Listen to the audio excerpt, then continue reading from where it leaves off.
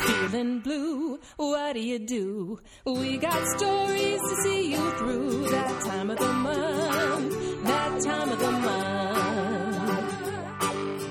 Need a fix, come get your kicks. We got tales by kooky chicks. That time of the month, that time of the month. Hello and welcome to That Time of the Month. My name is Melanie Bear. I'm so happy that you're all here tonight, and we took 2 months off, and I was supposed to be putting together a book from the show, and I realized I had an 8-month-old baby, and that was never going to happen. So we're going to hold off on the book for now. That was a nice little break, though, for me, and I'm so glad you're all back. We have such a talented group behind me of writers. The theme for this month is My Summer Vacations. And I was trying to think of, what comes to mind when I think of my summer vacation. I don't know about you guys. We did a lot of traveling around in the minivan. And my mom is here tonight. Give her a big round of applause for taking your money. She was very nervous about this job I gave her. Oh, hello. But they are so sweet. My sister just came with my 2 nephews, and my parents were here. And so there were my 2 nephews who are 4 years old, 2 years old. I have a 9-month-old baby, and my parents rented, of course, a minivan so that we could recreate all of our traumatic family vacation memories. And it was very fun, but a little traumatic with 3 little kids all screaming for different reasons. But it was great.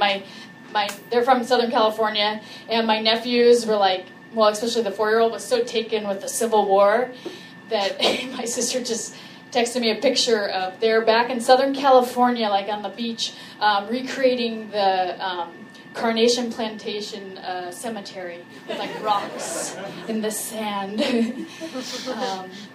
So very taken. Chris is also a Civil War buff. I mean, I actually asked him, I'm like, do you know of any of those Civil War reenactments? And he's like, first of all, they're called, what are they called?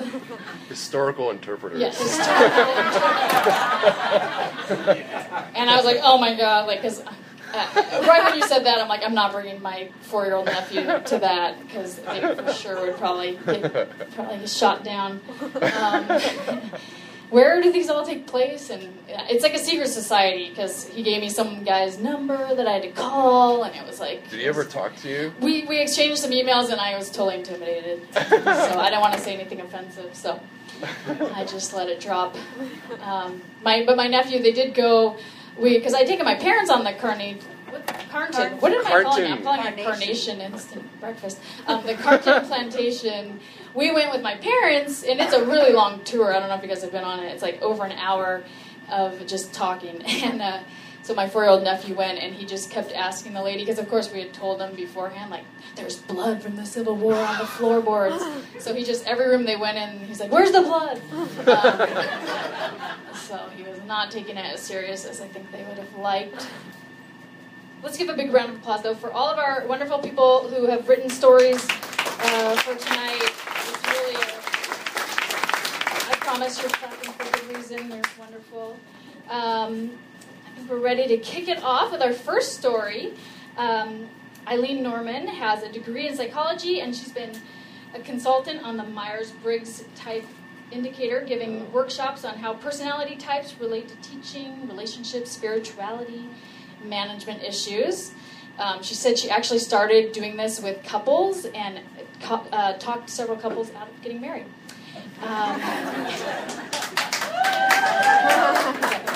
Thank you. Are you guys one of those? We've been lifelong friends ever since. People are darn. She has a blog titled Laughter, Carbonated Grace, and she has some cards up there in case you forget what that was, where you can grab it afterwards. And she's been married to her architect husband for over 35 years. They have, what did I just say? Oh my God, 55 years. Holy moly. Oh my goodness. Congratulations for that. I'm from California. 35 was impressive. So, wow. Wonderful. 55 years, thank you. They have 5 children. I know 2 of them are here tonight. 11 grandchildren. There's a couple of them here. And 7 great-grandchildren. Wow. Sorry, Mom. You only have a couple. But anyways, please welcome to the stage for the first time, Eileen Norman.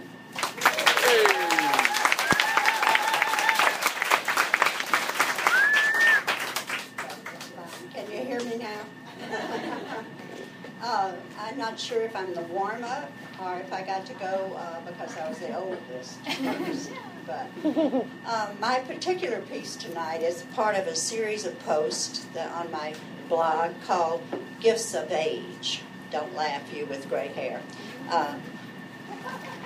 And my posts come with a age-rated warning. Anyone under 70 may find this material disturbing. So it's all right with me if it gets disturbing to you younger people. You can go, Jesus loves me. Close it out, blank it out. It's okay. Anyway, this one is called Nobody Came Home in an Urn. One of the more positive aspects of reaching retirement age is the opportunity to travel. However, since the airport security people have to spend 20 minutes patting down my husband because of his pacemaker, and going through 20 minutes going through my wheelchair, and then 2 others are going through our sleep apnea machines, the personnel begin to kind of sneer, smile, whatever. Like, why don't people like you just stay home? I'm not sure what terrorist profile we match, but you are definitely safe from us. We are blessed with a wonderful family, 4 sons and a daughter, and we are also blessed because one of them is an unmarried son who worked for 17 years with an airline. As his parents, we not only got to fly free, but that same son was willing to travel with us and drive the rental cars, which is a great protection for life and limb. In countries such as England and Ireland, having a younger driver with quick reflexes and the memory to remember that you're driving on the left side of the road saved our lives several times. My husband and I found this out when one day we attempted to drive in Ireland all on our own. I'll never forget the look of stark terror on that poor Irishman's face as we came shooting out of a roundabout and turned into the right lane, which was the wrong lane. Panic in the streets. The 3 of us, however, have very diverse interests. My architect husband loves spending hours and hours and hours climbing ruins of castles and figuring out what they once were. I'm more into art museums, sidewalk cafes, a cathedral or 2. And my son's favorites are, you guessed it, pubs and bistros. After a day of driving through France's Loire Valley, which has more castles and palaces per square mile than Middle Tennessee has guitars, we began to get whiplash each time we spotted another one and cried, "Oh, that one looks interesting," and our son floored the accelerator in search for a bistro. Back in our youthful 60s, we each took only a small, I'm disappearing on it, no such luck, a small rolling suitcase and a backpack for 11 days abroad.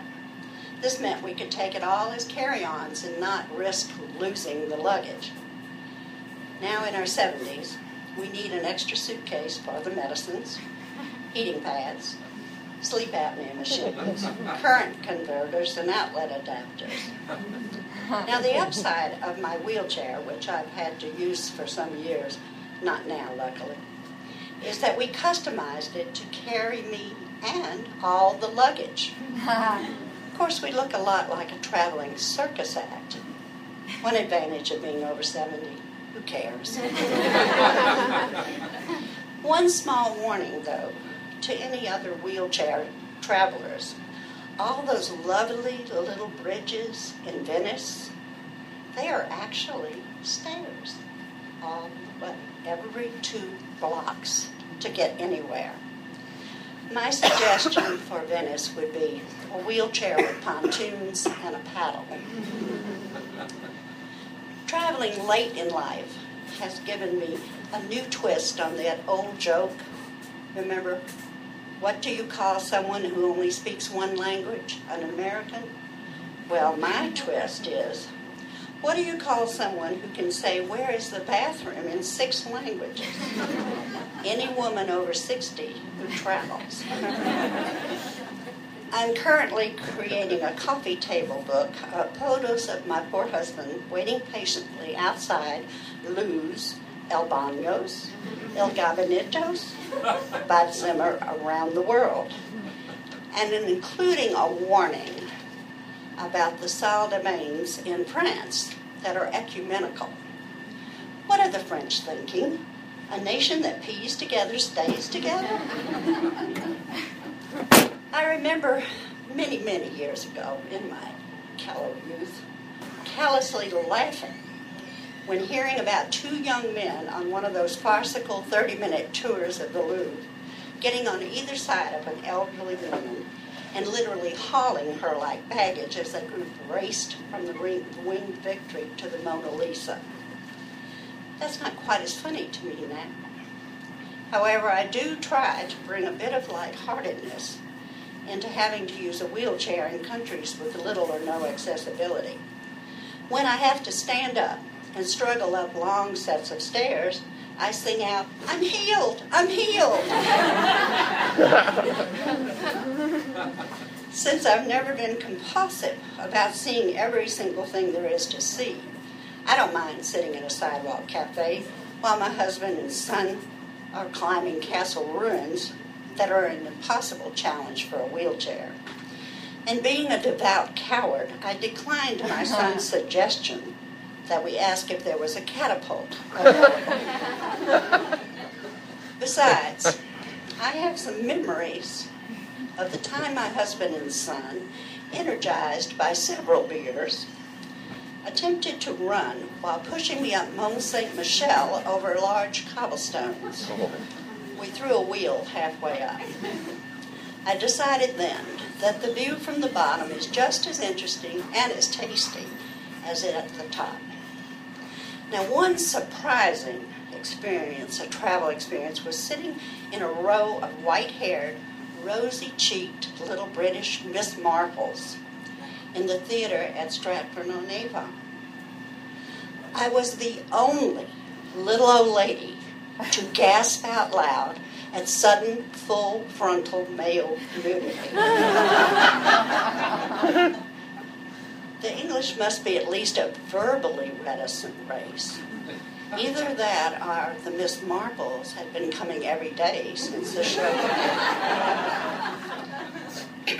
There was another experience that's funny now, but not so much at the time. We stay mostly in clean but literally ancient B&Bs or small hotels that have lots of atmosphere but limited plumbing. Once at 3 in the morning in Vienna, I spent 15 terror-filled minutes locked in a tiny bathroom in a very dark hall, listening to heavy breathing sounds outside my door.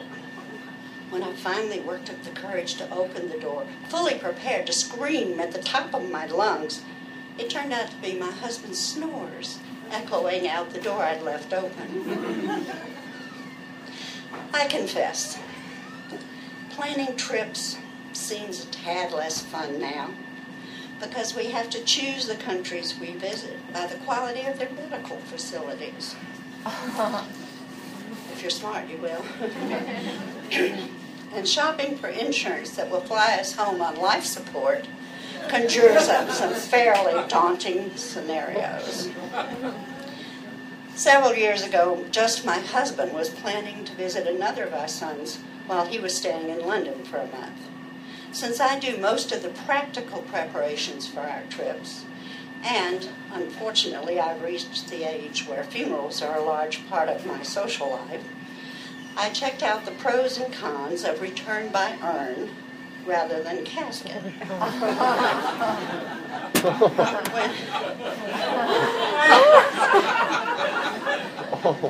You have to get real. Nobody wants to, but somebody's got to. When I suggested to my son that should the need arise, that he bring Dad home in an urn, he responded with great outrage. That's a horrible thing to say. Why are you being so morbid?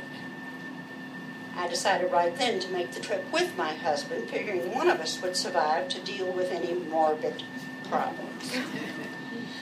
When we both returned sans urn from what felt like one of the best trips of many years of traveling, I began to wonder, what made it such a wonderful trip? That's when I realized there's an upside to imagining worst-case possibilities. This particular trip seemed so delightful, at least partly, from sheer relief that nobody came home in an urn.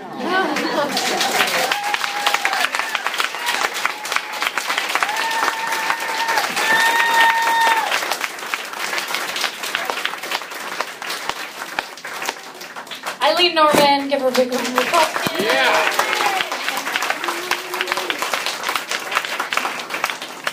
Oh, that was fantastic. And is the son that took you there, is he here tonight? Or is that a different son? Okay. Yes. My mom's going to need to talk to you after. They're going on a trip to Ireland. And she's very stressed out about it because they're both very bad with directions. Well, mainly my dad. But I think that's a good strategy, though, Mom, is to just worst case scenario, just keep your expectations really low, and should do just fine, right? Wonderful. Okay, well, let's keep this show going. Our next storyteller, she originally did the show when we were back at Bongo Java, and I loved her writing, and we invited her back to do our 1-year anniversary show. But she emailed me and said that she was due, I think, like that day with her second child. 17 months pregnant. Yeah, she's like 17 months pregnant. I was like, just come anyways, and now I understand what that entails. But I have always wanted to have her back on stage, and so we finally have her back. It's been like, a year and a half since, yeah. So she's finally back. I guess that's at the point when you can actually do stuff again, so I will take note of that.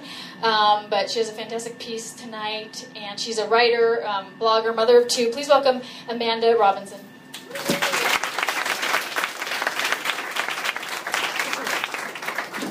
I do this so other people have to hang out with my kids. Okay, I call this story Snacks on a Plane. I love airplanes.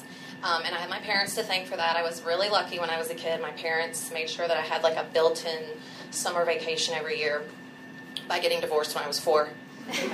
So generous, I know. Thanks, Mom and Dad. So throughout the 80s and 90s, I spent a portion of my summer break flying unaccompanied across the country to see my father. And I took great pride in this adventure. It wasn't just me. There were many young denizens of the air throughout the summer months. At least it seemed like a lot. It was definitely all of my friends. I could not be seen socializing with all you weirdos with your intact nuclear families, okay? Show-offs. So every year, at the end of June, no matter how my life changed, a new school, a new dad, the despair over the cancellation of my so-called life still hurts. Every year I was bound for a 2 to 3 week sabbatical in sunny Rochester, New York. Since I exotic. Since I devoted 2 days every summer to air travel, I felt like a professional, obviously. It might not seem like much time to us now, but when you're young, you're still able to live in the moment, so time just really stands still for you. I decided to do this in a 6-point font, so I had no idea what I'm saying. Birthday parties when you're a kid seem to last forever, right? Especially the good ones where you hear those phrases for the very first time, like Red Rover, send Amanda or whatever your name is right over. And you just know somehow that you're connecting yourself to every child throughout history. Meanwhile, while you're having this vision quest with your friends, the adults are sitting somewhere awkwardly in chairs making small talk because those things actually last about 2 hours. And when you grow up, you're dead inside to that kind of fun. But in that time warp of youth, my 2 days at the airport made me the premier expert in my field. And everyone treated me like I owned the place, right? Because they have to when you're 6 and flying alone. But when you're an only child, like most of humanity throughout a lot of human history, we feel like the universe is surrounding us, right? And we see evidence of it everywhere. So when a nice lady in a uniform took me onto the plane before anyone else was allowed to get on and presented me with peanuts and a Coke, I knew that this was the place for me. There were often a few other kids brought onto the plane early with me, and while we waited for the general population, of course, like any self-respecting 7, 8, 9-year-old does, we sized each other up. Who's traveling the farthest? Who was the youngest to fly alone? Who would be brave enough to ask to see the cockpit this time? No matter what the answers were, I always felt that I was sitting closest to the front of the plane, so it was pretty obvious whose trip was most important. Oh, there were also some elderly people in wheelchairs brought on earlier, too. But, compared to us poor fatherless children, they were like oversized baggage. They got no snacks. They didn't get to meet the pilots. Now, during my annual hiatus to New York with my father, I always spent a 3-day mini vacation with my grandmother, Mim. Now, Mim was the only sound that my 13-month-old mouth could manage when presented with Grandma, right? And since I only saw her once a year, there was never a transition to a more appropriate title, so as an adult, I still refer to her as my Mim. Fortunately, she's dead, so I don't have to say it very often. I know, it's good. In her younger days, Mim was a travel guide for the Bluebird bus line, and I think accompanying my father to the airport to pick me up reminded her of her love for the travel world. And this is how she passed that on to me. Having just been in the airport a few days previous, she drove us straight back there for a full day of people watching. We would get into the parking lot as close to the runway as she could pull the car, and we would sit, eating egg salad on rye, watching planes come and go. And we watched, and we wondered where they came from. Why would so many people fly to Rochester? Maybe there's some weird concentration of divorced dads here. Maybe they're just stopping by on their way to Toronto. They are definitely not going to Niagara Falls. You should just fly into Buffalo for that. Eventually, we wandered into the airport to walk up and down terminals, stopping and sitting from time to time to watch a Group D plane. And we pretended that this was the very plane that we had just seen land. Grandparents visiting for the summer, businessmen annoyed at being forced to share legroom with the summer part-timers, unaccompanied minors looking around shyly for a man they haven't seen in a year. It was especially fun to spot odd traveling companions. Do you see that old Indian man with the young rich couple? Who could he possibly be to them? Oh, maybe he's like their Mr. Belvedere. What? No, why would they bring him on vacation? He's got to be watching the house. Maybe he's some kind of special travel butler. Oh my God, is that a thing? Now, look at him. He's wearing shorts. You cannot let the travel butler wear shorts. We kept ourselves entertained like this literally for hours. You can't just wander around the airport like that anymore, of course. It's a much more anxious place, and anyone who does look relaxed is just a little suspicious. But this day back at the airport with Mim was the most relaxed I ever was during these vacations. I think that we would have gotten along really well, my father and I, but the distance alone meant that I could never be quite comfortable with him. I could never be comfortable enough to tell him that I hated him or to throw shoes at the walls when I got grounded like I could with my mom and later Jeff, who in every other context, but this one is my dad. I used to wonder if one big fight, right, would put us over to the edge to a real father-daughter relationship. He made me a ham salad sandwich once, and I like egg salad and chicken salad, so I thought, this is probably going to be okay. It was not ham salad, no. And I wondered, after I took that first bite, what he would do if I just threw it down on the plate and said, this is disgusting. And then maybe he would say, Amanda Jane, you eat that sandwich or we are not going to get ice cream. Or whatever the Yankee equivalent of a reprimand would be, right? Maybe that could have been the start of something real between us. But I choked down enough of the sandwich to be polite, said thank you, and I was grateful later when the noise of the wind kept from hearing my teeth chattering in the New York summer breeze while we ate blackberry ice cream and walked to pier on Lake Ontario. After 2 weeks of these ham salad moments, getting back to the airport was a relief. The wheelchairs and children board first, of course, and this is the best part of the trip. Out of pity, because I actually look lugubrious at the thought of leaving again and having these spaces between us grow even more, I get a pile of little peanut bags that will last me for weeks, that I save until August to pack in my Punky Brewster lunchbox every single day so that I can tell my classmates over and over again how great my summer vacation was. My father never starred in the story so much as he haunted it. Instead of ham salad, I talk about peanuts. I talk about wheelchairs. And if I had been really lucky, the co-captain himself will have given me a peek into the cockpit. And how many kids at the lunch table could boast such summer bliss? Thanks.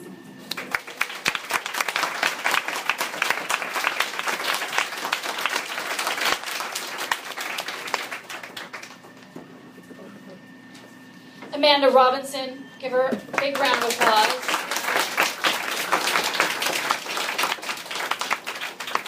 Next tonight. Yeah, I think jumped out of this can. Right. I'm going to go next. Just finished this story last night. My mom was babysitting. So that's why I went in the middle, so that I would be cushioned in case it goes terribly. I had my mom read it and help me with the editing. She said it's not my funniest piece, but it's all right. But then she helped. But then she helped me punch it up. So don't worry, it got a little bit funnier. So thank you, Mom, babysitting and editing my stories and working the door here. Okay, so this is called Honeymooning in Nam. We got married on a Sunday, moved across the country the following Saturday, and my husband started his big new job that Monday. Needless to say, the honeymoon had to be postponed. With all the excitement, we didn't have the usual amount of time to obsessively research online travel reviews. However, we did somehow find time to set up the Honey Fund site, basically asking friends to fork over cash. As generous donations rolled in from friends and family far and wide, their feedback gave us the impression that our destination choice wouldn't have been their first one, or second, or third. I wondered if we had overlooked something when selecting Vietnam. Simply put, one question posed on our wedding website asked, "So you're honeymooning in Nam?" Well, when you put it like that. But in actuality, this region of Southeast Asia is incredibly beautiful and unbelievably romantic. Or so they made it look on The Bachelor. The part they never show on TV is the extensive travel time. After 20-plus hours of international travel, we arrived in the energetic city of Ho Chi Minh, formerly named Saigon. And by energetic, I mean it was as if the entire city had just snorted a gigantic speedball. I'm primarily referring to the invasion of scooters that blanket the streets and threaten the lives of tourists each and every day. I now understand that's just par for the course. No visit to Vietnam is complete without experiencing a handful of near-death accidents by way of moped. Scooter encounters can be startling, though, especially being buzzed by while leisurely window shopping on the sidewalk. Assuming that sidewalks and crosswalks are safe zones was naively Western of me. I'd like to apologize to that moped rider in particular who I scared by screeching as he bobbed and weaved by me in that crosswalk. I'm sorry I nearly caused you to run over my ignorant American body. I now see scooter drivers for who they really are. Two-wheeling ninja warriors, timing things ever so, and even while carrying multiple passengers. Although I was highly impressed with Vietnam's carpooling efforts, I'm not sure a family of 4 on a single scooter while carrying a sheet of glass is the answer either. They have T-shirts with that. Another downside to picking a vacation destination on the fly is not fully taking into consideration weather. Traveling in June, we somehow managed to find the one place on Earth hotter and more humid than Nashville. As you may imagine, air conditioning wasn't as readily available either. In most of our honeymoon pictures, we are beet red and drenched in sweat, which could be considered sexy, but that message never reached my libido. Thanks, Mom.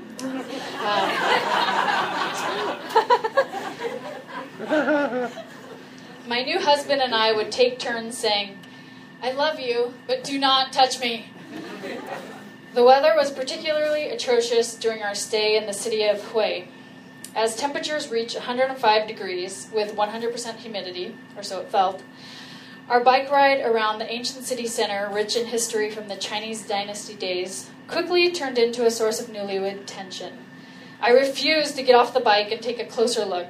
If I stopped moving, so would the breeze, and I'd surely say something nasty that would prematurely end my marriage. That afternoon in Hue was a far cry from the romantic private island excursions by helicopter that I remember seeing on The Bachelor. Another aspect of our honeymoon in Vietnam that didn't exactly scream romance was revisiting the Vietnam War. In Ho Chi Minh, we toured the War Remnants Museum, where we came face to face with the disturbing effects of the war chemical Agent Orange. Literally, jars upon jars of disfigured unborn fetuses were on display, as well as life-size photos of crippled children. I hadn't prepared myself to sob uncontrollably on my honeymoon outside of Vietnam War Museum, or as they call it, the American War of Aggression. That's what they call it.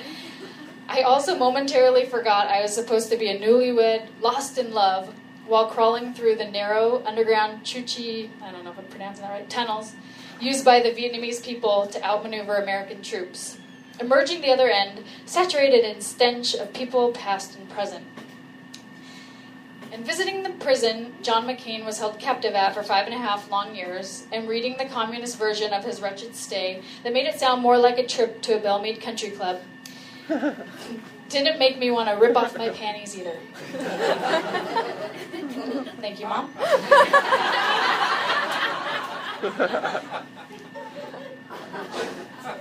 One thing about Vietnam that not only met but exceeded our expectations was the cuisine, an undeniable art that combines elements of both Asian and French fare.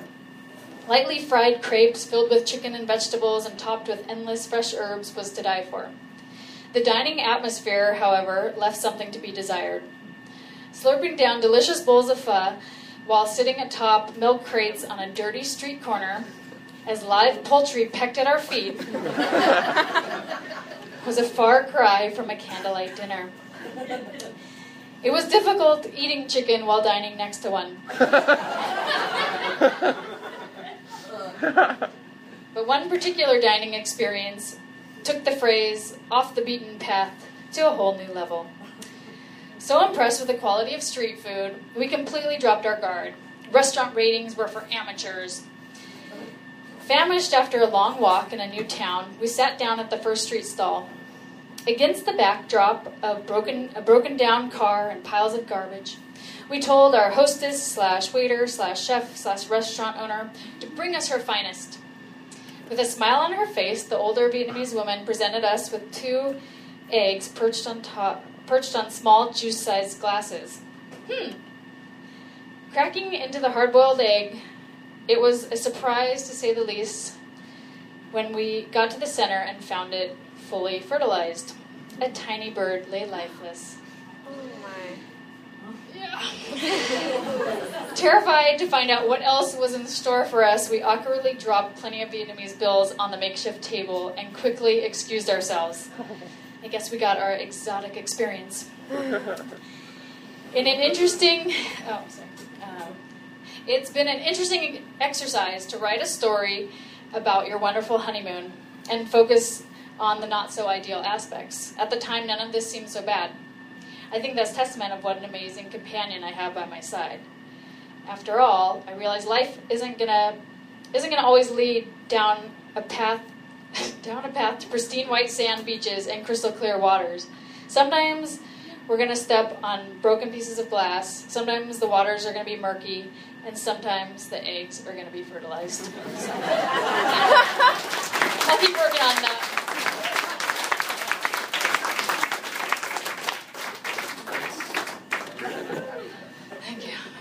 Thank you, Mom. You know, she would just say, like, see something a little, like, crazier here, something about, like, sex. And another part, something about sex. So, sex innuendo that she throw in. So, thank you, you're right. You're right. Okay. This next lady, I'm so thrilled that she wrote a story for the show because I was blown away. I saw her at the Women's Theater, oh my God, Tennessee Women's Theater Projects, Woman Work. Okay, there's a lot of woman stuff in that title. But she had this fantastic piece, and it's not just reading a story. There's visual elements, and she's acting things out. She's incredibly talented. These folks here may know her, but may recognize her. She also, besides that, she's a senior at MTSU studying theater and special education. Her most recent projects have been assistant directing the Amen Corner at MTSU, and is currently working as an assistant scenic designer to NCT's upcoming production of The Outsiders. And I heard one of the most amazing things that you don't have on here is that you won the Tomato Festival. Your friend told me with your piece, the one-woman show about Jaws. So we'll have to all try to. Is that on the internet or anything? No? No. Okay. Yes, she'll be making it on the internet soon. Anyways, please welcome Madeline Hicks for the first time.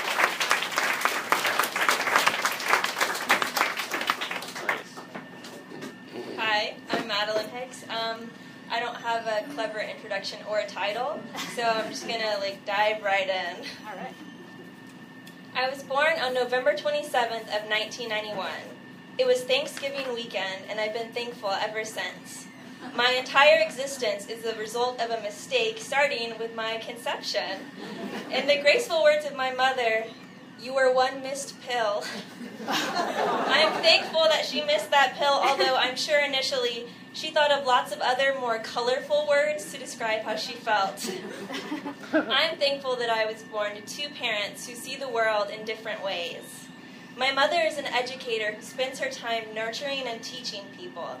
My father is many things. He's a businessman, a writer of books and plays, an actor, but most importantly, he's an adventurer. As soon as I was able to talk and say a few words, I started going on adventures. I traveled the world with my family. We went to Africa, Spain, and Switzerland before I was old enough to realize that there is no P in the word hamster.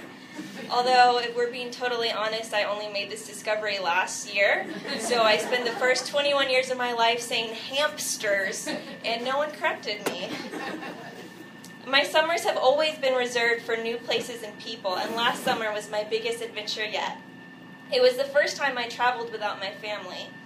I knew that for my first trip alone, I would want to go somewhere small, close to home, and relatively low-key. So I went to Norway and Denmark. I went through a study abroad program at my school, and it was undoubtedly the most amazing and the most terrifying thing that I've ever done. See, I was born with this condition, and I've yet to discover if it's physical, mental, or emotional. All I know is that it's completely unheard of. Doctors don't have a name for it. No one else in the history of humankind has ever had it. And usually when I try to explain it to people, it's so far out of their frame of reference that they can't even begin to comprehend it. So I'll try to break it down as simply as I know how, but refrain from getting overwhelmed from all of the medical terminology. The condition that I have is this: I hate being wrong. Yeah. I have this fear of being wrong, and it transcends through every aspect of my life. I'm afraid of being wrong mentally. I've always had this passion for learning new things, but I hate when people are watching me learn. I feel that people will perceive me as weak or unintelligent. As a child, I was naturally inclined towards education, and so I coasted through the first few years of elementary school. But by the time I was 8 or 9, things started to require more work, and I was so frustrated. I felt like if I didn't know something or instantly become proficient at it, that there was something wrong with me. I felt this disgust and inadequacy when I needed help or support from other people, even my teachers. I worry that my brain is wrong. I'm afraid of being wrong physically. This started when I was in first grade. I went to the public swimming pool, and I was wearing my bright yellow bikini, and I thought that I looked so good. But this boy from my class came up to me and uttered the 3 words that no one wants to hear. "You look fat." That's all he said. Literally, he never spoke to me again before or after that. I have this theory that he doesn't actually exist, but rather he crawled up from hell to break my self-esteem and then vanished moments later. I have an update on this part, though. I found out that he works the drive-thru at a Chick-fil-A. So I'm thinking that one night I'm going to show up, and when he's like, "Oh, how can I help you? What would you like?" I'm just going to go, "You're fat," and drive away. We'll see. I started thinking there was something wrong with my body when I was 7 years old. This is not an unusual experience for little girls. I asked my male friends when they started to feel concerned about their physical appearance, and it wasn't until much later. I looked at my body and I thought it was wrong. It took years and years to teach myself how to love my body, how to accept it, how to be thankful for it. This is my body. It moves, it climbs, it has a heart that beats. Most days now I can love my body, but some days are still hard. I recently started a new job, and the dress code requires us to wear white button-up shirts with khaki pants. I know exactly what combinations of clothing look good on my body, and that is not one. I remember walking into the bathroom on my first day of work and thinking, wow, it looks like whoever made me at the Girl Factory put the preteen boy top on the 45-year-old president of the book club bottom. I worry that my body is wrong. I'm afraid of being wrong emotionally. If you've ever been the only one to laugh in a crowded theater, you know exactly what I'm talking about. If you've ever been on stage in a crowded theater trying to make other people laugh, you really know what I'm talking about. We as people are social animals, and we're constantly seeking the approval of others, and we want to know that the things we feel are shared and genuine. Whenever I discover good news or bad news, it doesn't feel real until I share it with someone I love. I want to know that other people care about the things I care about and feel the things I feel. I worry that my heart is wrong. So going on this journey to Norway and Denmark, it was challenging for me because I had to cope with constantly being wrong. I was wrong about which bus to take. I was wrong about where the hostel was. I was wrong about pronouncing words. I was wrong about how much cheese people in Europe eat. I was constantly wrong, and it was the most liberating experience of my life. After you let yourself be wrong and let yourself fail, you begin to accept it and you stop fearing it. By the end of my trip, I would hop on a bus and I wasn't worried about missing my stop, because if I did, I would just get off on the next one. I would pick up a map and figure it out. I was okay with being wrong. I was thankful for being wrong.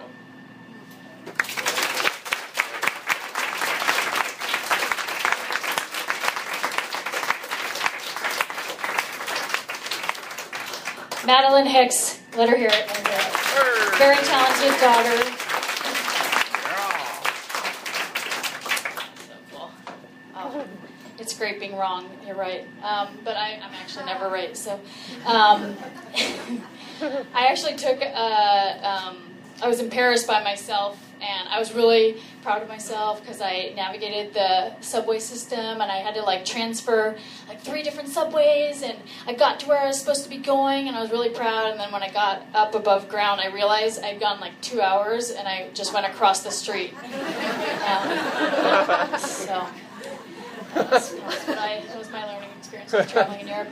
But Yes. Oh, the stuff we go through as girls, it's crazy. I worry already about my daughter, before we came here. She's 9 months old, and I don't want to give her, the wrong messages and stuff. And my mom and I were both getting ready, and she was kind of she sat right by us, and my mom's putting curlers in her hair, and I'm straightening my hair, and I feel like she's like, which one is, right? And then I have her playing with, all my old makeup, just the stuff that can't, open and everything, and she loves it, and I'm like, oh my God, I probably should sanitize some of that stuff from college, but I don't want to give her more messages. Oh, but that was a beautiful piece, another fantastic piece, and these are her parents, her lovely parents here. These are her parents, Mom. Things got very awkward. You missed it, sir. My mom thought that your wife and your son were married, so she's from Orange County, It's one of those situations. So I'm sorry to the brother. Very cool. Okay, well, we have 2 more stories, but 3 more people. How does that work?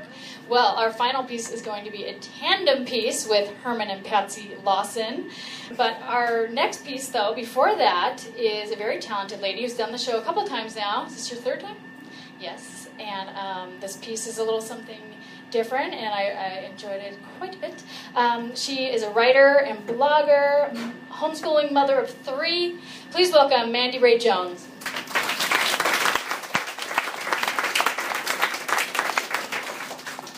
So, do we have any Seinfeld fans in the audience? Yeah.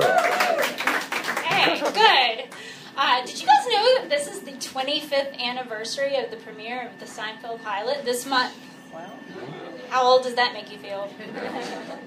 Right? So I have a lot of Seinfeld references in my story. Yes. Basically, I just felt it was necessary to incorporate Seinfeld into the story in order to make this story a little less humiliating somehow for me. So if you don't get the Seinfeld references, I promise you'll still be able to comprehend the humiliation.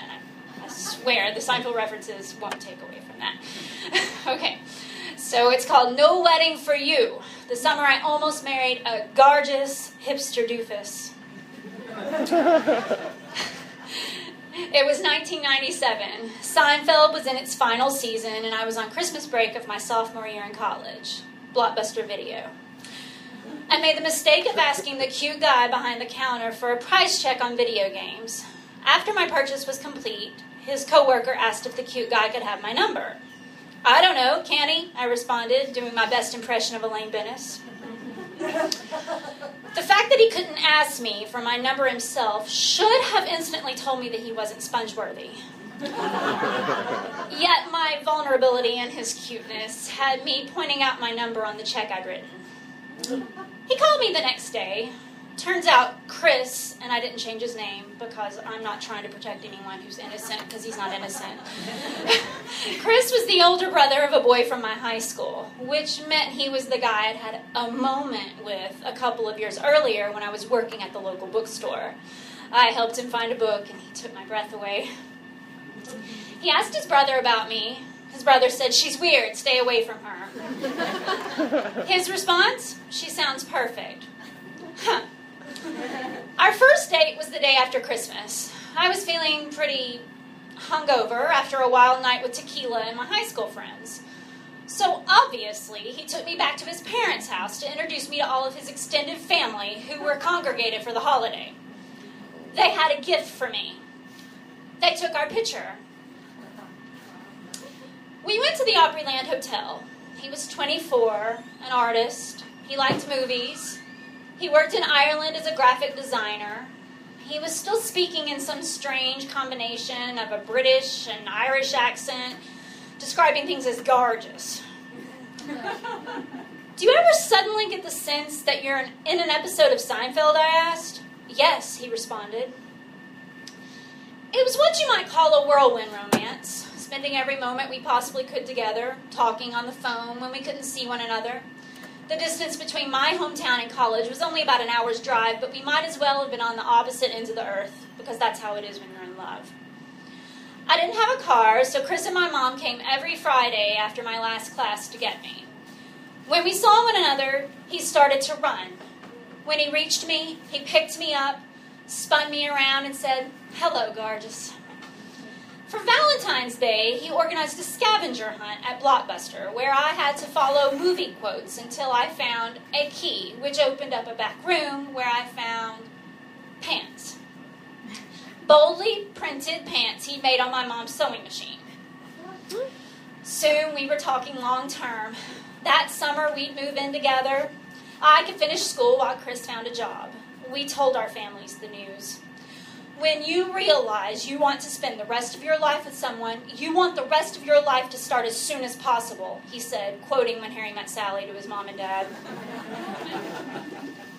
No joke. Not wanting their son to live in sin with some girl, they suggested we get married. Chris proposed over the phone. He tracked me down at a local coffee shop where I was studying.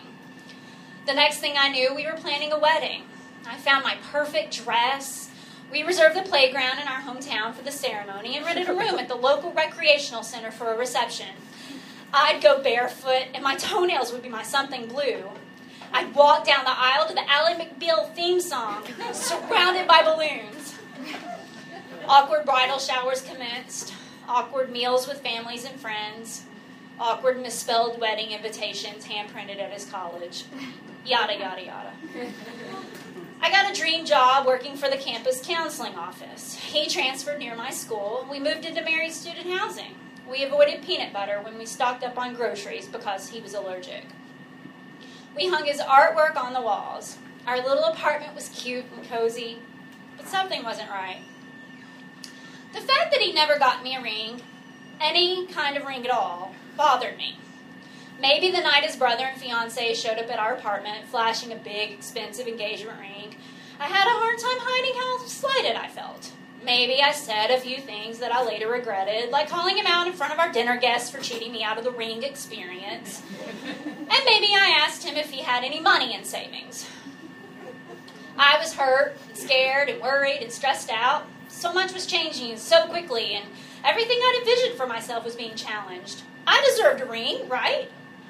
I would have settled for a plastic ring from a vending machine. Just put a ring on it, dude. The day before our wedding, I was at work when Chris called. It seemed that his brother had gone home crying to their parents about what a mistake Chris was making, and he was postponing the wedding until later in the summer. It was what Floyd, the counselor my future in-laws had sent us to, felt was best. I spent the rest of the afternoon calling every person we'd invited to tell them that the wedding was being postponed. "When is the new date? Why? What happened?" they asked. "I don't know," was all I could say through tears. I lost my job and apartment. I returned as many gifts as I could.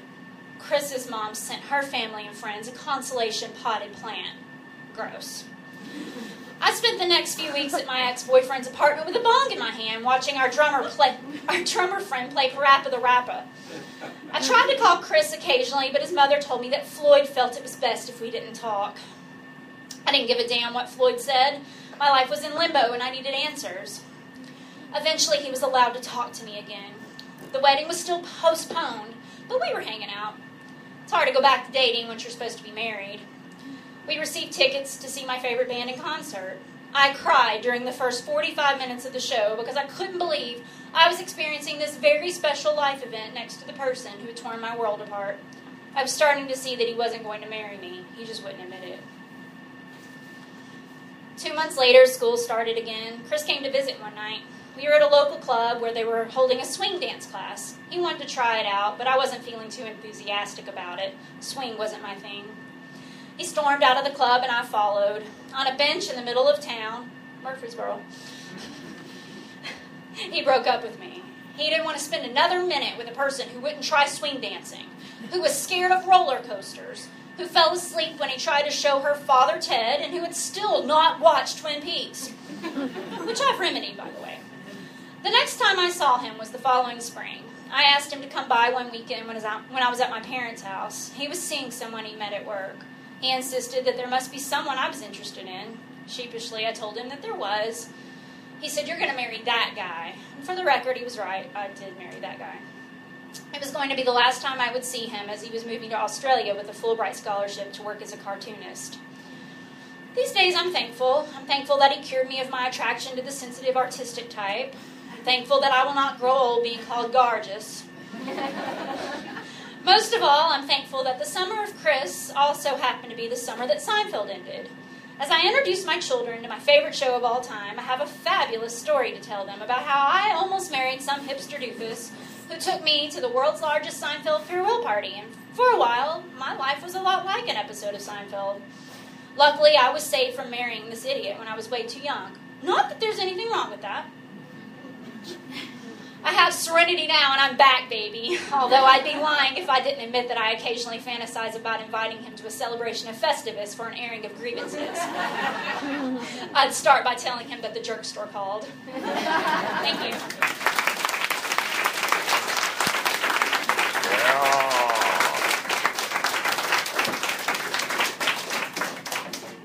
Mandy Ray Jones, give her one more round of applause. All right, are you guys ready for your final story of the afternoon, evening, whatever this is? Are you ready? Yeah. You already know. Make some noise. Okay. So these next two wonderful people who I just adore. Patsy is a nationally recognized storyteller. She's a descendant of two feuding families, the Green-Jones feud and the Hatfield-McCoy feud. Herman is that's for real, it's not a movie on Lifetime. Okay, Herman Lawson is a longtime storyteller in the rich tradition of East Tennessee. He grew up as a farm boy in Appalachia. Please welcome to the stage Patsy and Herman Lawson. Woohoo!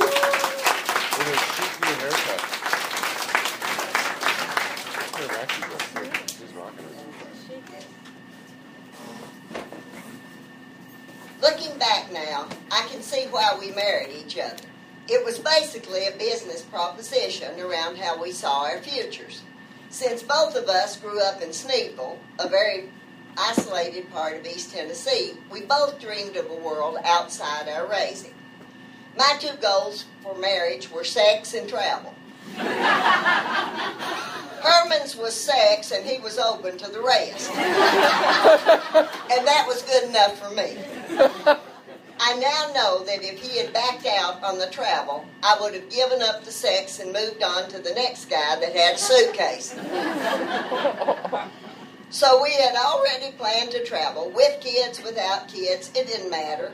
We had rarely been out of East Tennessee, so we both had a big world to see, ASAP.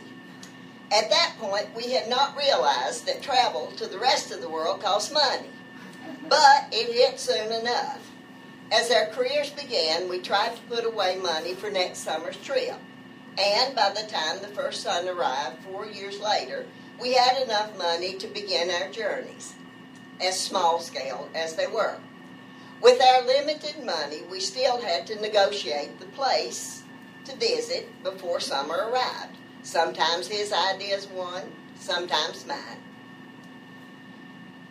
If I had to be truly honest, I would have to tell you that Herman's entire life has revolved around big dreams, or what my mama called hay-faced, excited plans. And like most of love's, me not included, he goes deep into the experience of his most current interest. By this I mean he buys books, posters, artwork, watches films, buys statues of the current interest, and reads extensively. First, there was the baseball period. Next came the historic period, the religious period, the Willie Nelson period, and last but not least, the politics period. However, none of these outshined his Native American period. This was the biggie. I have always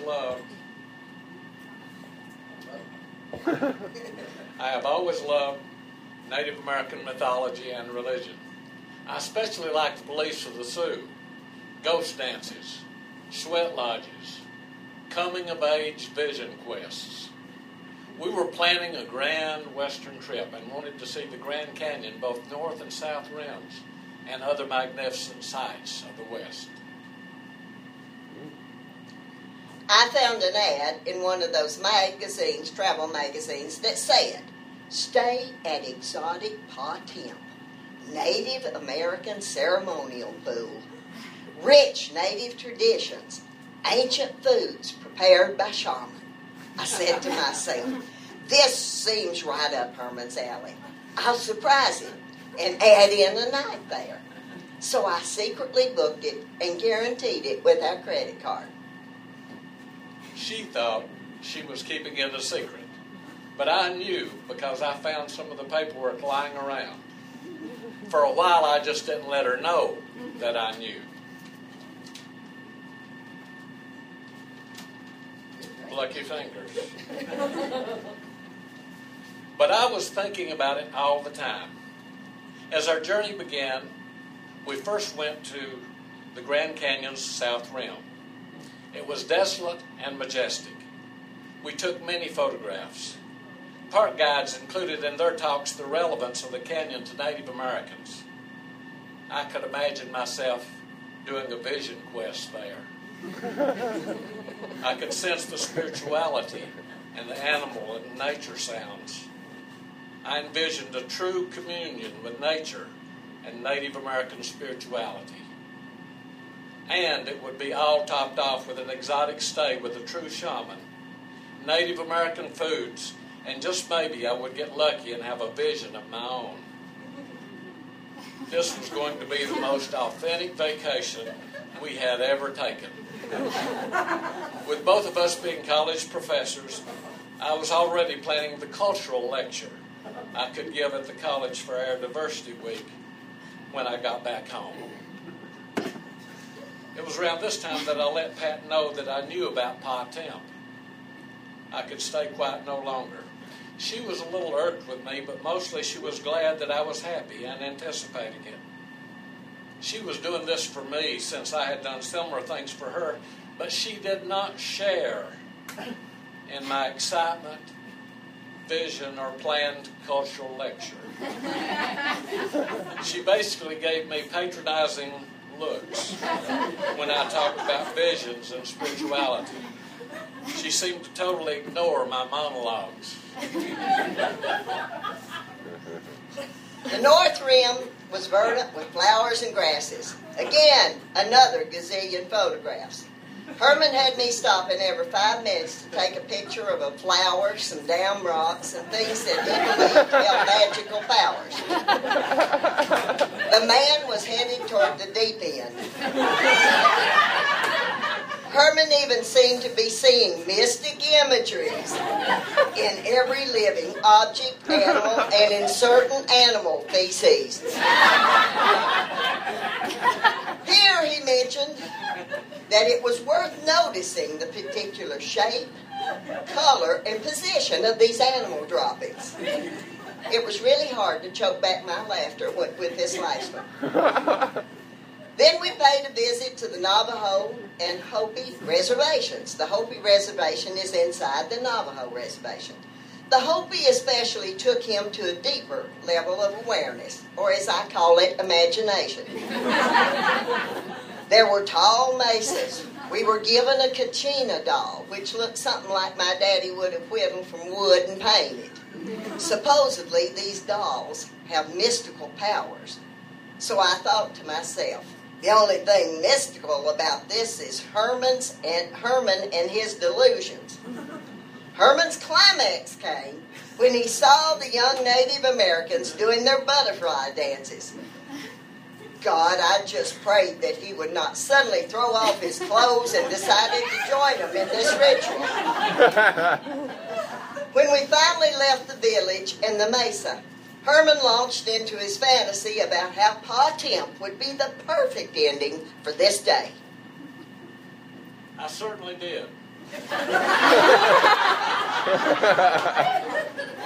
I felt that at Pa Temp I would truly discover for myself the meaning of ghost dances, sweat lodges, and vision quests. I felt I would discover the meaning of other dances, discover religious secrets, see God in nature the way natives do. Herman was a goner.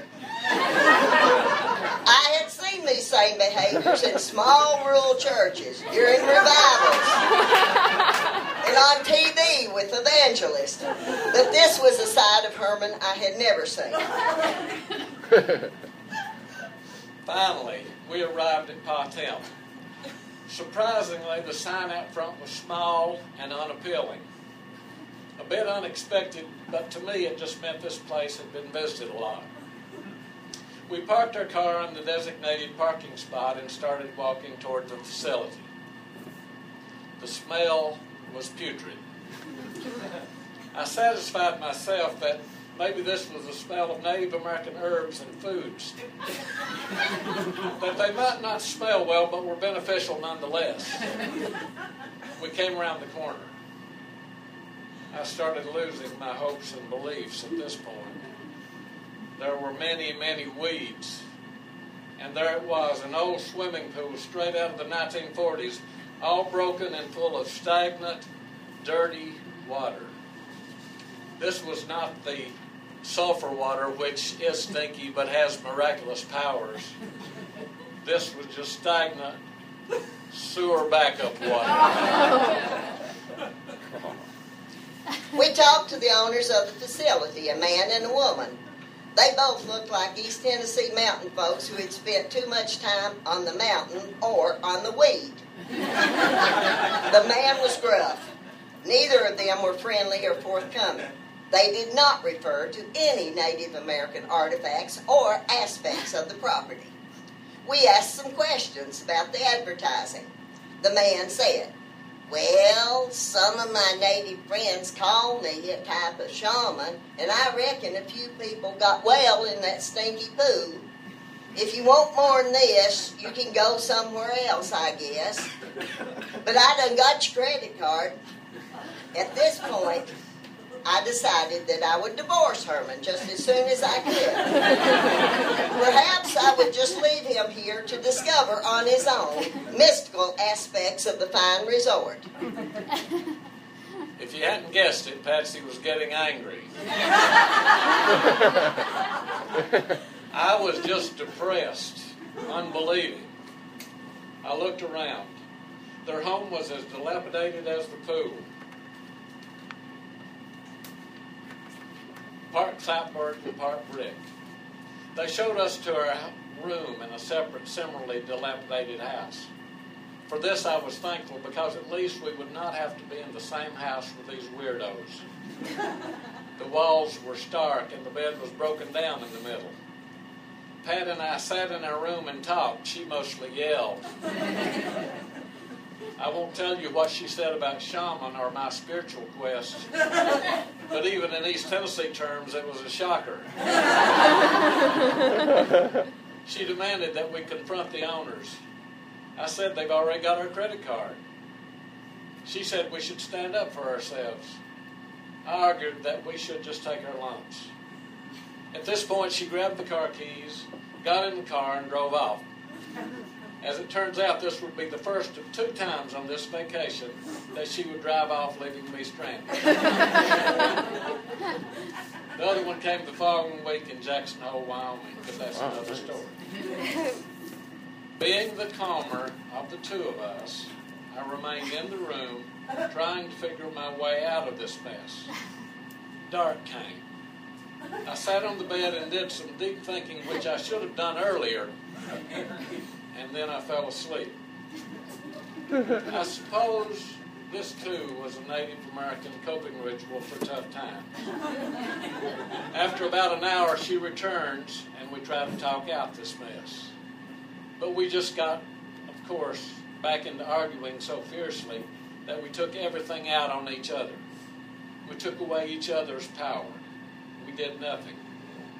We tried to sleep on the opposite ends of the broken down bed, turned in opposite directions from each other, which meant that her feet were in my face and my feet were in her face. Perhaps this too was another Native American ritual. I thought that breakfast might turn everything around. I said, nothing will turn this situation around. You go to breakfast if you want to. I'm not going. I showed up for breakfast. She was right. I was served only a dirty hoe cake without any syrup and with no taste at all. We later found out that the local city was in the process of condemning Patemp. The couple had been violating zoning laws for years. We didn't talk much to each other for a full 2 days. Then we saw the site of the Battle of Little Bighorn. We could sense in the air the soldiers being slaughtered by the Native Americans. We could identify. Only we hadn't lost to Sitting Bull and Crazy Horse. We had just lost the Battle of Patemp to the legions of Chief Flim Flammer. And we hadn't put up much of a fight except with each other. By the way, many years later, I did get to experience a Native American sweat.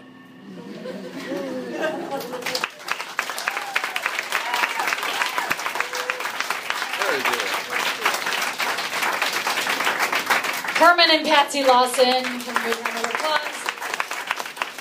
I don't know which one of them has the cooler accent. Herman seems like he'd be fun to party with, though. He's all like open-minded and like he's ready for Burning Man. Very open-minded. I want to start calling Patsy Pat. So I was calling Pat. Patsy has this amazing story also about how they went to this like community center aerobics class, and somehow Herman accidentally locked her in the car before they went in, and so he does the whole aerobics class. And by the way, it's in the summer when this happens, so it's hot. She can't get out of the car from the inside. She's locked in the car, and Herman comes out at the end of the aerobics class like, "Why didn't you come to class?" She's like, "I was locked in the car." And then didn't you make him go in and recreate the experience for him? Yes. I said, get me out of this car. As soon as you can. And he got me out, and I said, get in. He said, what? I said, get in. I said, get in. I want you to experience this. Frustrating. Oh, my gosh. You're the second person who's been trapped in their own car. Chris, weren't you trapped in your car as well at one No, point? my mom was. Oh, I thought last year you got trapped in your car. You really got locked in your car. I remember seeing something on Facebook. Or that was your mom? No. That was you. Might have been me. I don't know. You do so many goofy things. Sounds like something I would do. I think it was with the Xterra. Anyways. Yeah, you're right. I did. You did? Yeah. How did you forget that? I remember it was in the winter. It's so or traumatic. something. It was so traumatic. It was PTSD. Well, we're glad you made it, Chris. Obviously, some brain cells were lost in that car. No. But anyways, big round of applause for all of our storytellers here tonight, and for all of you. Thank you so much for coming and supporting live storytelling, and I hope you come back for the All Guys show. Now you heard, go spread the word. They're funny, smart, and so absurd. Happens every month. It's the neatest storytelling at its sweet.